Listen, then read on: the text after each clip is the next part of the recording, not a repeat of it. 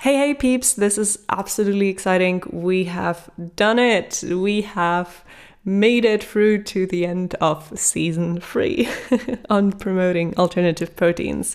This is the final episode, and right now I'm looking at a 32-page summary that our team member Katie Collier has made, summarizing over 7.5 hours of content on the communication aspects, the branding, the future of cellular agriculture. I'm sitting here on a surprisingly sunny afternoon in Berlin with a decaf coffee, and I will go with you through some of the most interesting, insightful, and controversial tidbits of the whole season. I know there's a too long didn't read. This is the too long didn't listen version. I know some of you listening in have never listened to Red to Green. Welcome. We create, you could say, audiobook style podcasts. Our first season has been on cellular agriculture. So how to make real poultry without chicken, cheese without the cow, eggs without hens. This is not plant-based. You can find more about how it's done and why it's done in our first season, and especially episodes 2 and 4. So we dialed up the nerdiness, and we're going one step further, thinking about how do we communicate this? How do we deal with naysayers? How do we deal with regulatory hurdles, with industry lobbyism, etc., etc.? Me and anybody else on the Red to Green team hasn't seen another resource that investigated this topic in so many hours of content with so many diverse views and influences. And so if you find one, please send it to me. You can reach out to me on LinkedIn. Just type in Marina Schmidt, and I'm always happy to hear from listeners. This is a season especially for professionals. And if you have colleagues, if you have friends who work in the field, if you know anybody who is a decision maker, this is something we need to think about. So please share it with them, because it's important for us to get our brains on these long-term topics. Now let's get to the most interesting quotes and tidbits from this season. Let's jump right in. This is Red to Green. You're listening to Season 3 on promoting alternative proteins. 12 episodes covering consumer acceptance and food psychology of novel foods, like cell-cultured meat and alternative dairy. To receive the best takeaways on food tech and sustainability, subscribe now and sign up to our newsletter at redtogreen.solutions. I'm your host, Marina Schmidt. Episode 2, we had Isha Dattar from New Harvest on. And this is a quote that really stuck with me. We are a mission-driven industry today. We may not be a mission-driven industry forever. But since we are one today, how can we rally together, create accountability structures for ourselves, and make sure that we are actually moving towards a future where we don't need to consume animals for food? And so that's my big thesis that I want to put out in this podcast, the real sense of timeliness around this thing. Like, it is 100% related to consumer acceptance, because consumer acceptance is not just about marketing. It is about transparency and self-governance and accountability. To build startups that change the industry not only requires capital, but also the relevant know-how and valuable connections. Check out our partner Atlantic Food Labs, an early-stage investor and venture studio for startups. Founded in 2016, the Berlin-based investor is one of Europe's leading venture firms for food and agriculture, investing in exciting topics such as alternative proteins, water supply, vertical farming, solutions for food waste, and carbon reduction.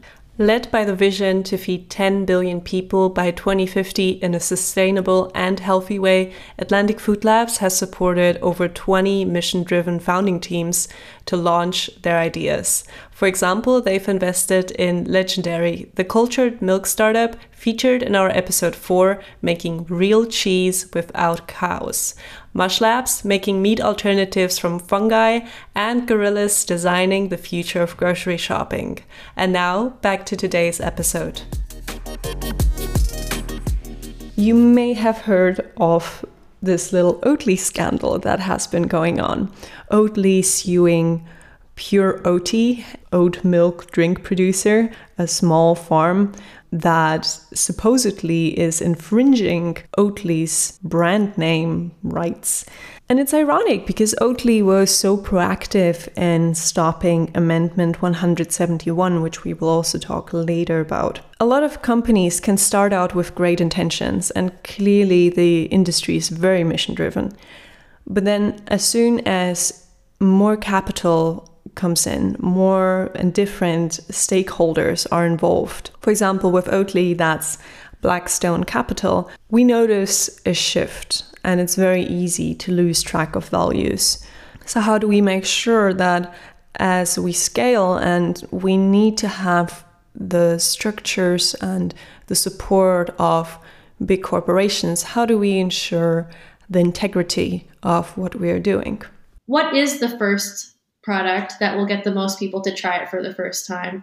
And I think a snack food is an example of something that will really break down the barriers of, yeah, sure. I mean, I can always buy a pack of chips, eat one or two and throw it away. And I don't feel invested in it. And then Isha goes on to propose that a great way to get people involved, break down the barriers to trying, would be to have snack foods, which can be passed around in a group of friends. And I find that is a fantastic idea. I think we shouldn't put too much pressure on ourselves that if we don't launch the marketing right, it could all fail. I think worse than that are things like if safety is not correct, it could all fail. If people feel lied to, it could all fail. Very, very important point on the importance of doing good groundwork in terms of safety. Because if there are high expectations and high promises, and then things always go sideways at some point, the cellular agriculture industry needs to have a good strategy for how to deal with safety issues, how to deal with concerns of the public. Now to episode 2 with Chris Bryant, researcher on the consumer perception of cultured meat. Let me introduce you to our partner NX Food. The hub for the future of food advises established companies and startups. Would you like to validate and scale your food innovation? Do you need help with the implementation of innovation processes? Do you want to find out what the future of food means to your company? NX Food provides full support from proof of concept to proof of market to scale up, and has a strong distribution partner network. They can advise you on corporate venturing activities, as well as product innovations. Additionally, they offer access to a global food community with exclusive events, knowledge and market insights, and deal flow for investment requests. Check out NX Food, because the future of food needs to be shaped. But for the more skeptical consumers, they need to see that there's actually a benefit to themselves. So what can cultured meat offer them that meat from animals can't? And there are a couple of ways that companies can go with that. The first, as I mentioned, is to talk about the purity and cleanliness of cultured meat. This was part of the thinking behind the term clean meat, which has kind of come and gone in the industry. But that served to highlight that meat produced in this way, unlike meat from animals, doesn't have these pathogens in there, doesn't have traces of antibiotics and other nasty stuff that you get when you chop up an animal. Another thing that's discussed in terms of offering consumers like personal tangible benefits is nutritional enhancements.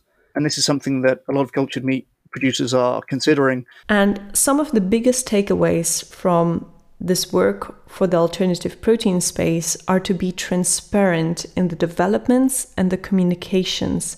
Not to develop the perception that they're being secretive or hiding things from the public. The great benefit of cellular agriculture is that most of the time it's small companies trying to build this. It doesn't come from the corporations. And in particular, we see now many cultured meat companies which are focusing on a specific part of the process. Some companies are kind of specializing in producing cultured fat, for example, only. Others are leaning into developing the bioreactors. And it's suggested that this kind of ecosystem where there are different companies providing different components of products and networks provides a more robust ecosystem overall compared to just a series of vertically integrated companies that are all trying to do everything in-house. Episode 3 with Jack Abobo. The reason people think things happen and the reason they actually happen can be quite different.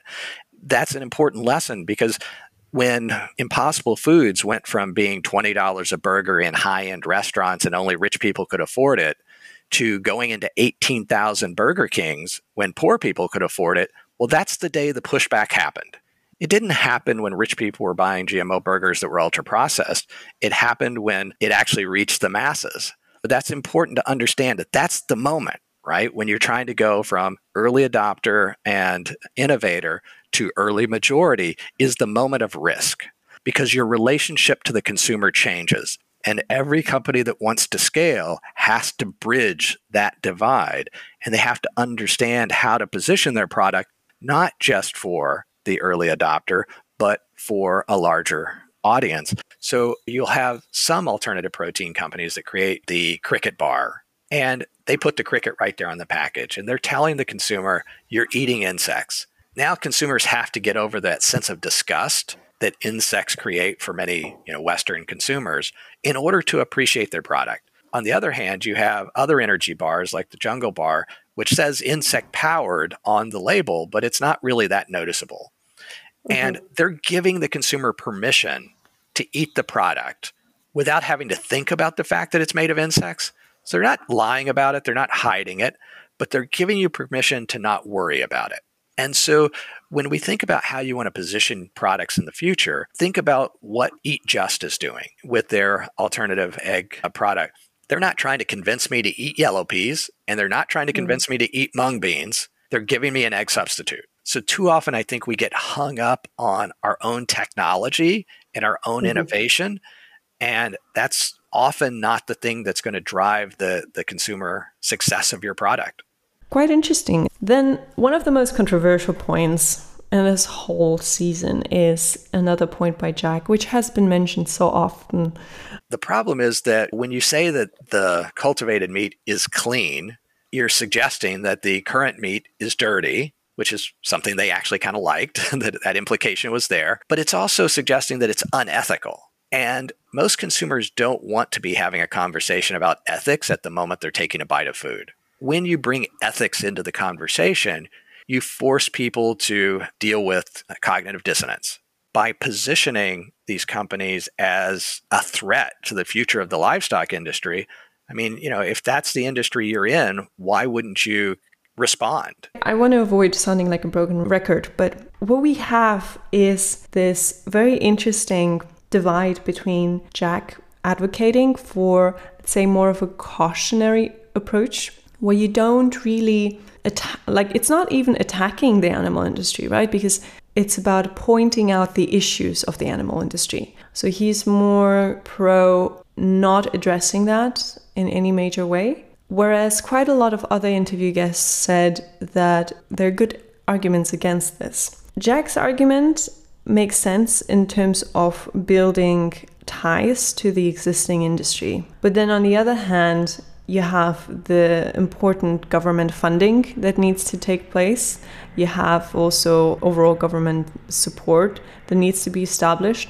And that tends to be established through really pointing out what are the issues with what's going on right now, and why would creating cultured meat or promoting cellular agriculture not just be a matter of creating something that's just better, but an urgent necessity that needs to happen right now. And then the other question is whether the incumbents, the established industry, will actually not be confrontative just because we aren't pointing out the issues that they have.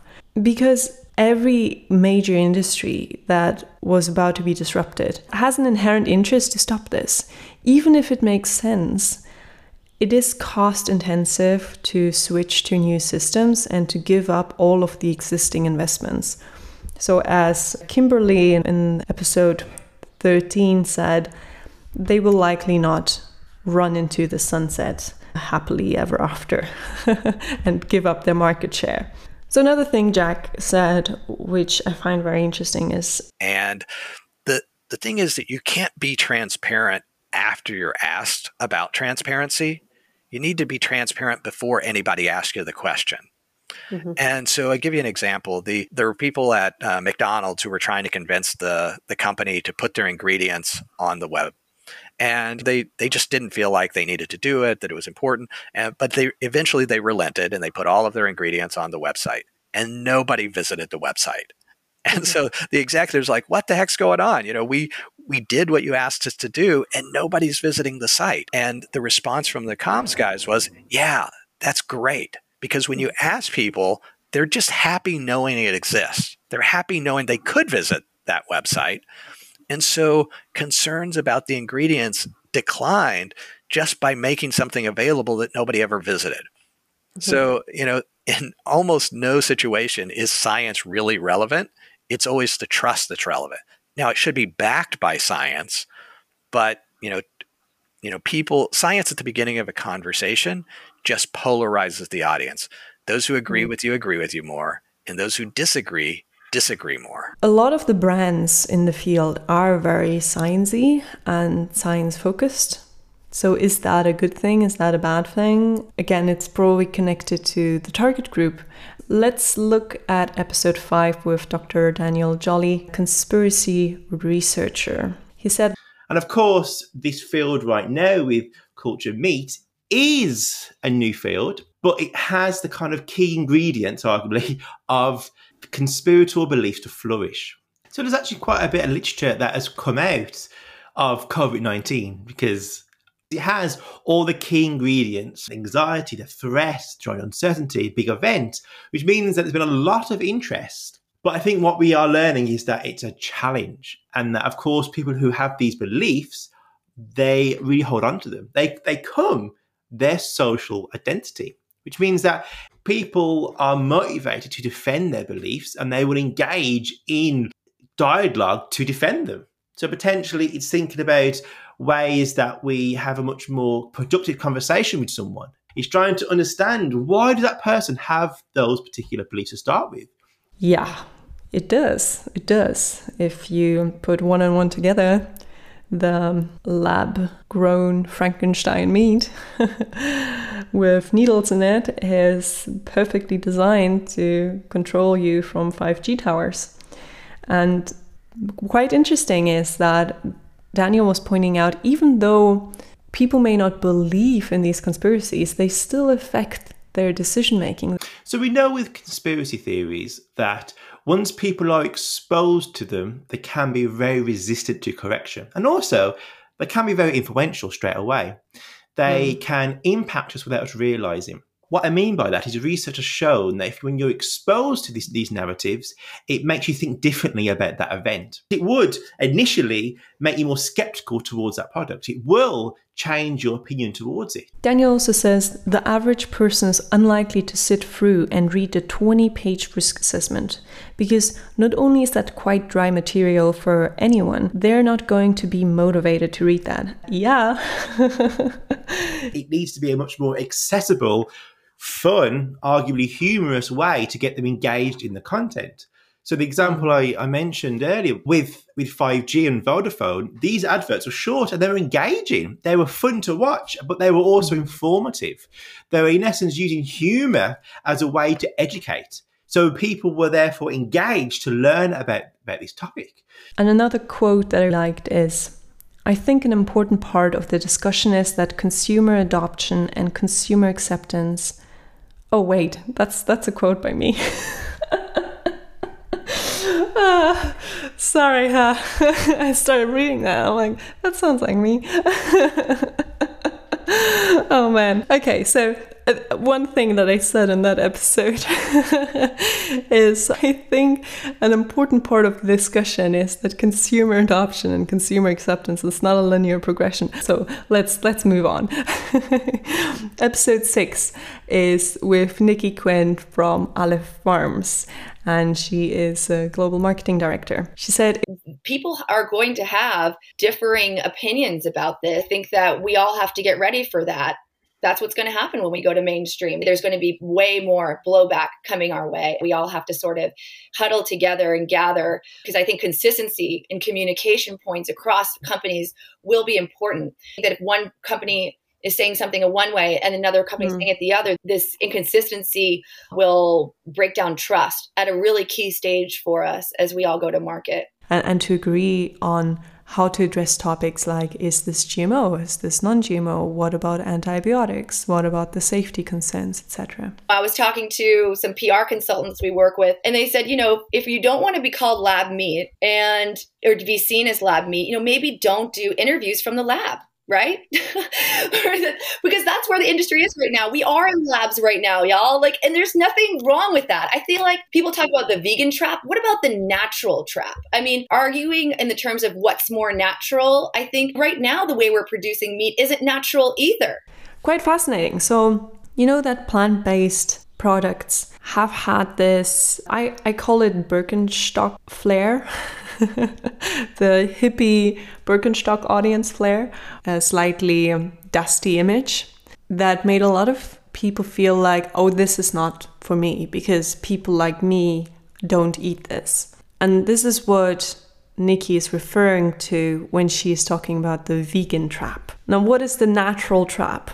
Like at first, yogurt was something that was made by hand, but as it's grown and scaled, it has moved into what can be described as a more lab or industrial environment. Food on an industrial scale is always not as romantic, but I think that people, they kind of still attach themselves to this naturalness of what it was.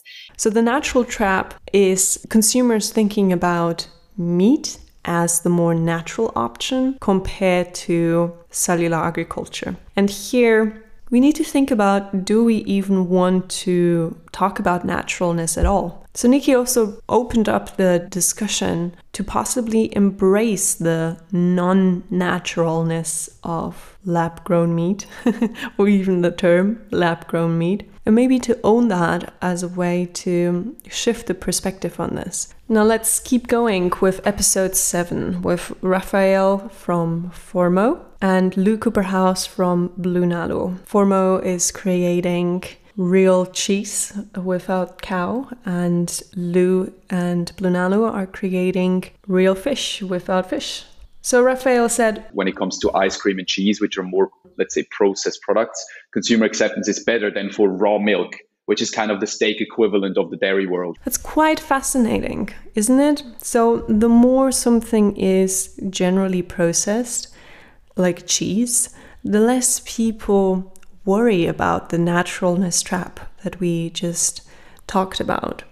It's a big difference between analyzing what consumers think and what you should do as a company. I think it's a huge difference, because if people tell me we don't care about technology in food or we don't like it, then my question also is, why is that? Why don't people care about technology? And then for me, it's a question of, okay, have we done a bad job explaining the advantages of science? Have big corporates been not transparent enough around science? We see ourselves in a position where we want to create the image of people can trust science. Science is a good thing.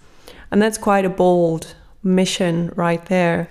And I would actually consider that science itself is neither inherently good or bad. It's more used for certain purposes. It's a tool. But again, this is a discussion of trust. This is something that lots of the tech companies in the past, specifically in agriculture, have not done right, is that their focus is the technology. Our focus isn't the technology. Our focus is the advantages that the technology will bring to us as a society. And this is what we need to communicate. We don't need animals to produce animal products. I think until 2030, the majority of proteins won't come from animals. So plant-based, fermentation-based, and celiac together will be more than 50% of this market. Wouldn't that be cool? I want this to be right. It would be fantastic if it does. And Raphael argues based on exponential development and our human incompetence to understand exponential change and improvement.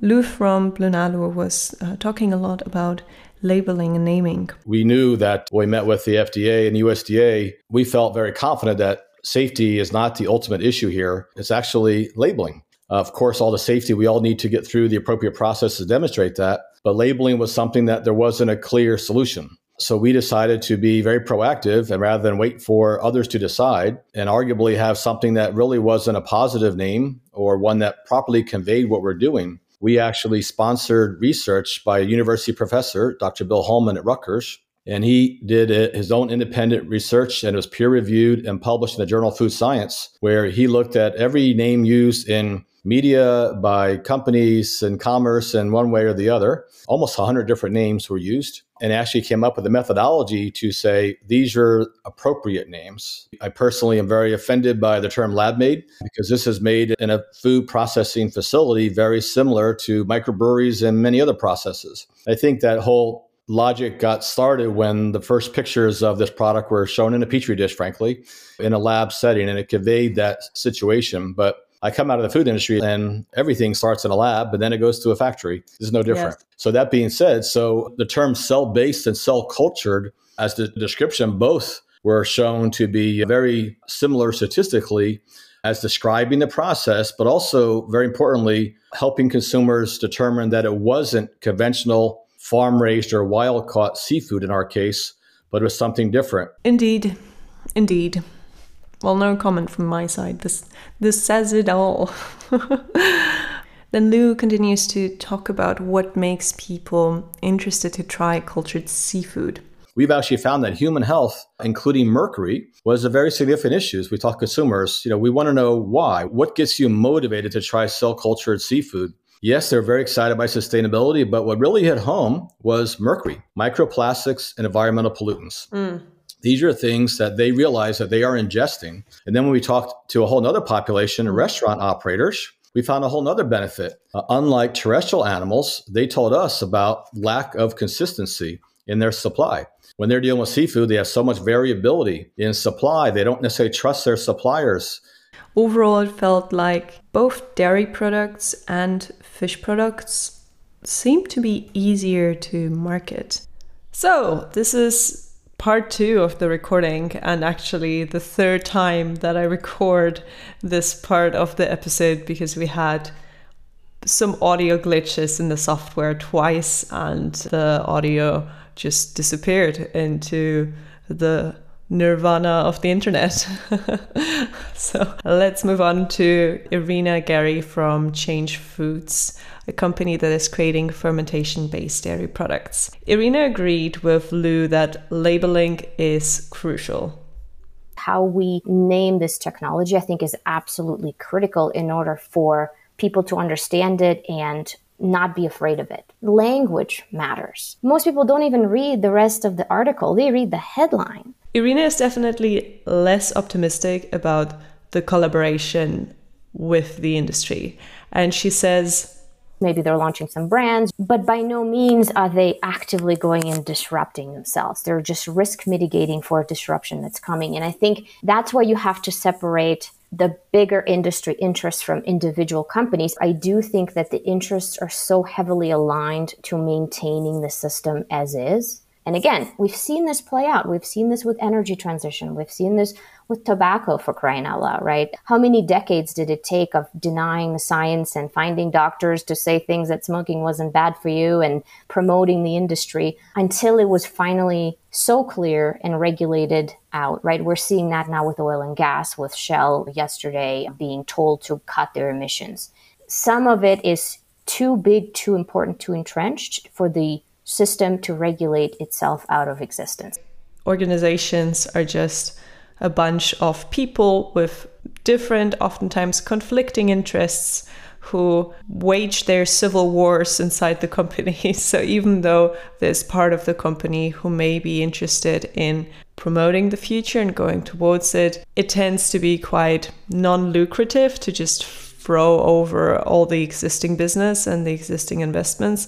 One of the ways in which the established industry could try to make it harder for cellular agriculture is by using confusion and funding research which is focused on issues of cellular agriculture. We want the silver bullet. We want the one ingredient to do it all. And the reality is that it's not going to. And the industry is leveraging that to seed doubt, seed confusion. And as you said, very rightfully so, the result of confusion is inaction. And that is the most dangerous thing for us. And it's the most beneficial thing for the incumbent industry. Because if people keep doing what they're doing, there's no change. Irina actually strongly argues for pointing out the existing issues within animal agriculture.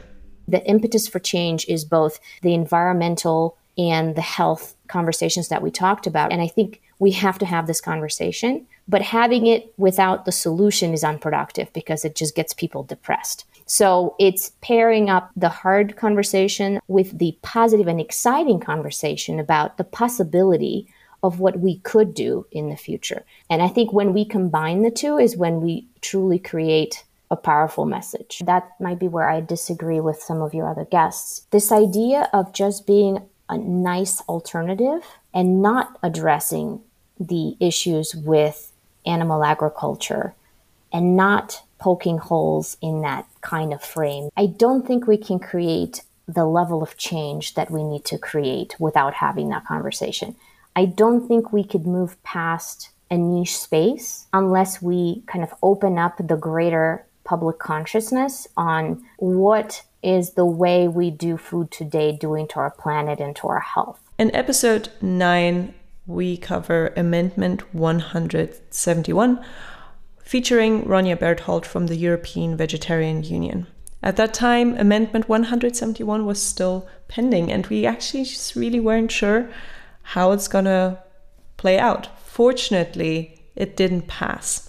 The legislature would make it very hard for products to be called milk, or even use variations like creamy or melts like cheese. Possibly it would have even affected the packaging of dairy alternatives. And Ronja gives us quite a bit of background of how this came to be and what the actual interests are. We had since the 1980s already a protection of milk denominations for anything that is not a mammary secretion, as they call it within the regulations. So anything that does not come from an animal, basically. At the time, it was argued on the one hand with consumer protection, so people don't get confused. But on the other, it was really about protecting the dairy sector itself. You can still find it in the protocols that it wasn't just about the consumer, but that it was also about the dairy sector and protecting the dairy sector and giving it some privilege.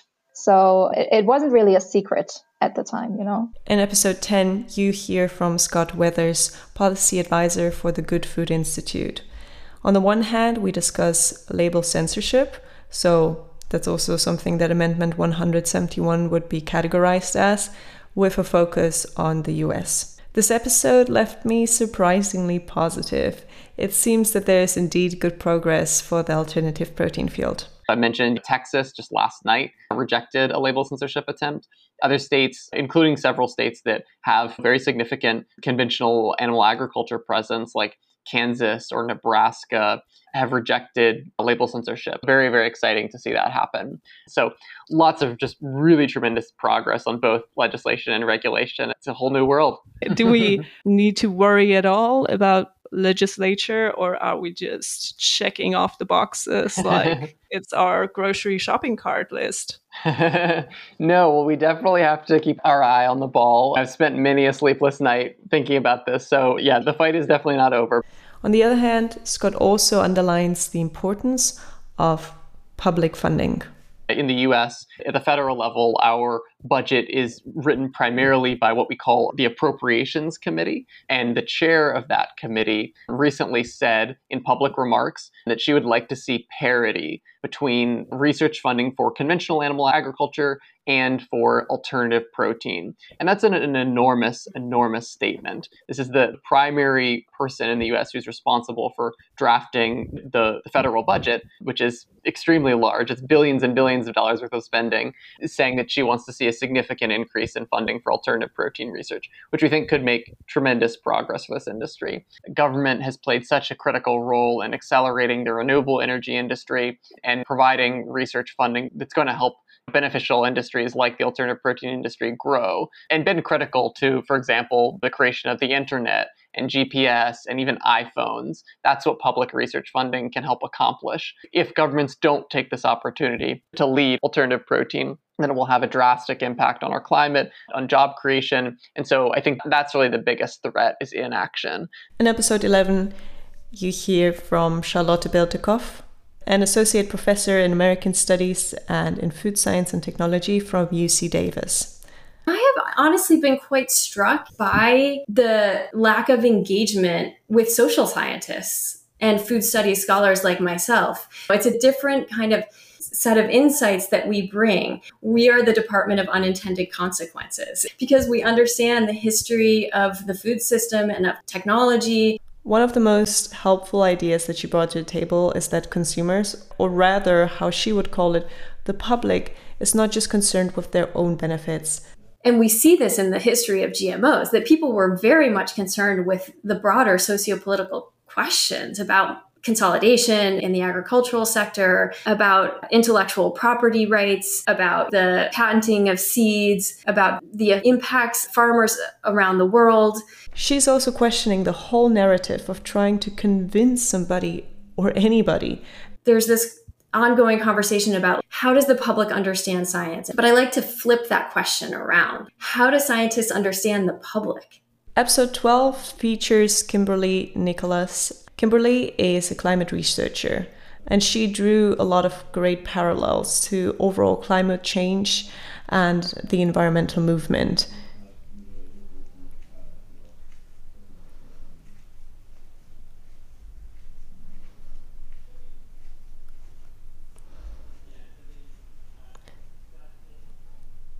Now the tactics of delay have shifted to partly questioning how serious the impacts are, but that's really losing credibility in a world where we've already warmed over 1 degree and we're already living through serious harms and losses from climate change. Fossil industries are trying to position themselves as a necessary part of the solution. They're trying to claim that they are aligned with climate action and with, for example, the targets of the Paris Agreement, but independent analysis shows that in fact they are not, and they don't have serious plans to actually transition away from burning carbon-based fossil fuels, which adds greenhouse gases to the atmosphere and continues warming. Kimberly is also advocating for a more active approach and showcasing that change needs to happen. It's not just a nice to have or an improvement, it is an absolute necessity. I'm getting quite tired of what I view as toxic positivity as a mantra that is sort of enforced without evidence in climate circles. And by that, I mean, there are folks who say we can only talk about the benefits, we can only talk about win-win scenarios. And I have to say that is actually bullshit, both from an emotional point of view, where we know that real harm is being done by the climate crisis today, and from a research point of view, which really clearly demonstrates that what actually makes change happen and makes effective policies is a combination of push and pull factors.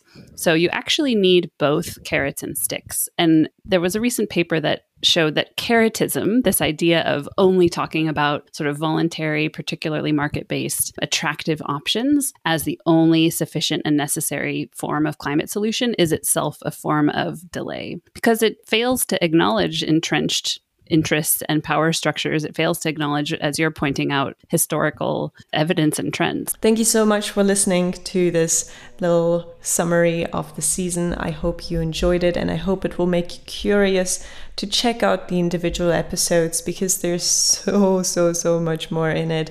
We've really just scratched the surface. I wish that it helped you in reflecting upon the topic of how do we promote alternative proteins specifically connected to cellular agriculture and precision fermentation. This is quite specific, I know, and it's also an absolute passion topic of mine.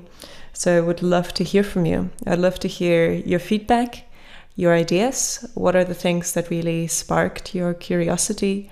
What are the open questions, the open topics that we haven't yet fully covered? What are ideas that you have about the industry? Please reach out to me. You can reach me by typing in Marina Schmidt, Schmidt with DT, so SCHMIDT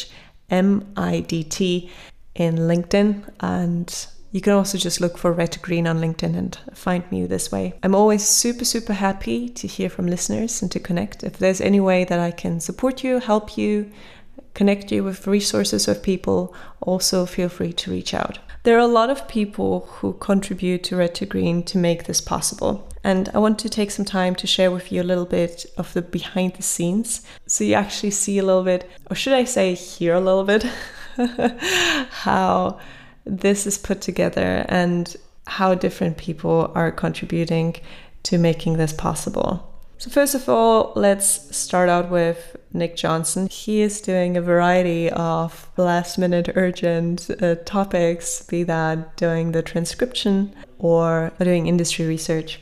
Celeste Gupta is actually the first person to hear any of the interviews, and she hears the raw material, which tends to be way longer than what you get to hear because we cut it down from, let's say if it's like 60 minutes interviews, it usually ends up being about 30 to 40 minutes in the end. And Celeste has been with Red to Green since the plastic packaging episode, summarizing and streamlining the content so it's the most valuable to you. Kavya Nagayaran is doing partnership research and reach out by getting the right eyes and ears onto these topics. Haruka Sakurai is supporting Red to Green by doing industry research and social media. Jesse Horseman is senior producer of the next season on food waste. So we already started, I think 2 months ago, to work on the concept and the outline for our food waste season. So that means many months before recording the episodes and in September, and before they're going to be launched for you to listen sometime in October. And you will actually hear Jesse's voice soon on the podcast because he will also take over doing some of the interviews. Katie Collier is our editor, and she wrote the 32-page summary of the season that I told you about in the beginning of the episode, and she's also supporting with social media and content creation. Also, thank you to Nadine Filko, who's working with me on a book on the future of the alternative protein industry. She is a professional journalist with whom I'm co-authoring the book and starting to soon pick up the research pace. Ulf Lütke is already supporting us in season 5 for the future of farming and doing some ground research. We are really working on starting our homework and our preparation super early to be able to really put in a lot of effort into making sure we give you a good overview of the industry and a very balanced set of speakers and topics that we cover in each season. In addition, I want to give a thanks and a shout out to our advisors, Patrick Huber, who is Managing Director of Atlantic Food Labs, Fabio Siemsen, who is CEO of NX Food, and Nikki Quinn, Global Marketing Director of the cultured meat startup Ale Farms. If you want to get involved as part of the team or as part of our advisory board, feel free to reach out to us. We're definitely right now looking, especially in the area of writers. So if you like to create articles on the topics that we cover, we should definitely talk. Alternatively, we're looking for support in press and communications and social media. There will be quite a bit of a summer break now because we're preparing heavily for the food waste season, but I'm looking forward to hear you again, or for you to hear me again. In October. That doesn't sound that good. I'm looking forward to be back in your ears in October. Thank you, and until next time. Let's move the food industry. Thank you, and until next time. Let's move the food industry from harmful to healthy, from polluting to sustainable, from red to green. Thank you for listening. Our in-depth journalism is made possible by donors, grants, and companies supporting us. If you are interested to reach a bright and pretty damn amazing audience of food tech professionals in 70 plus countries, let's talk. Just ping me at change@redtogreen.solutions. change@redtogreen.solutions. Until next time, let's move the food industry from harmful to healthy, from polluting to sustainable, from red to green.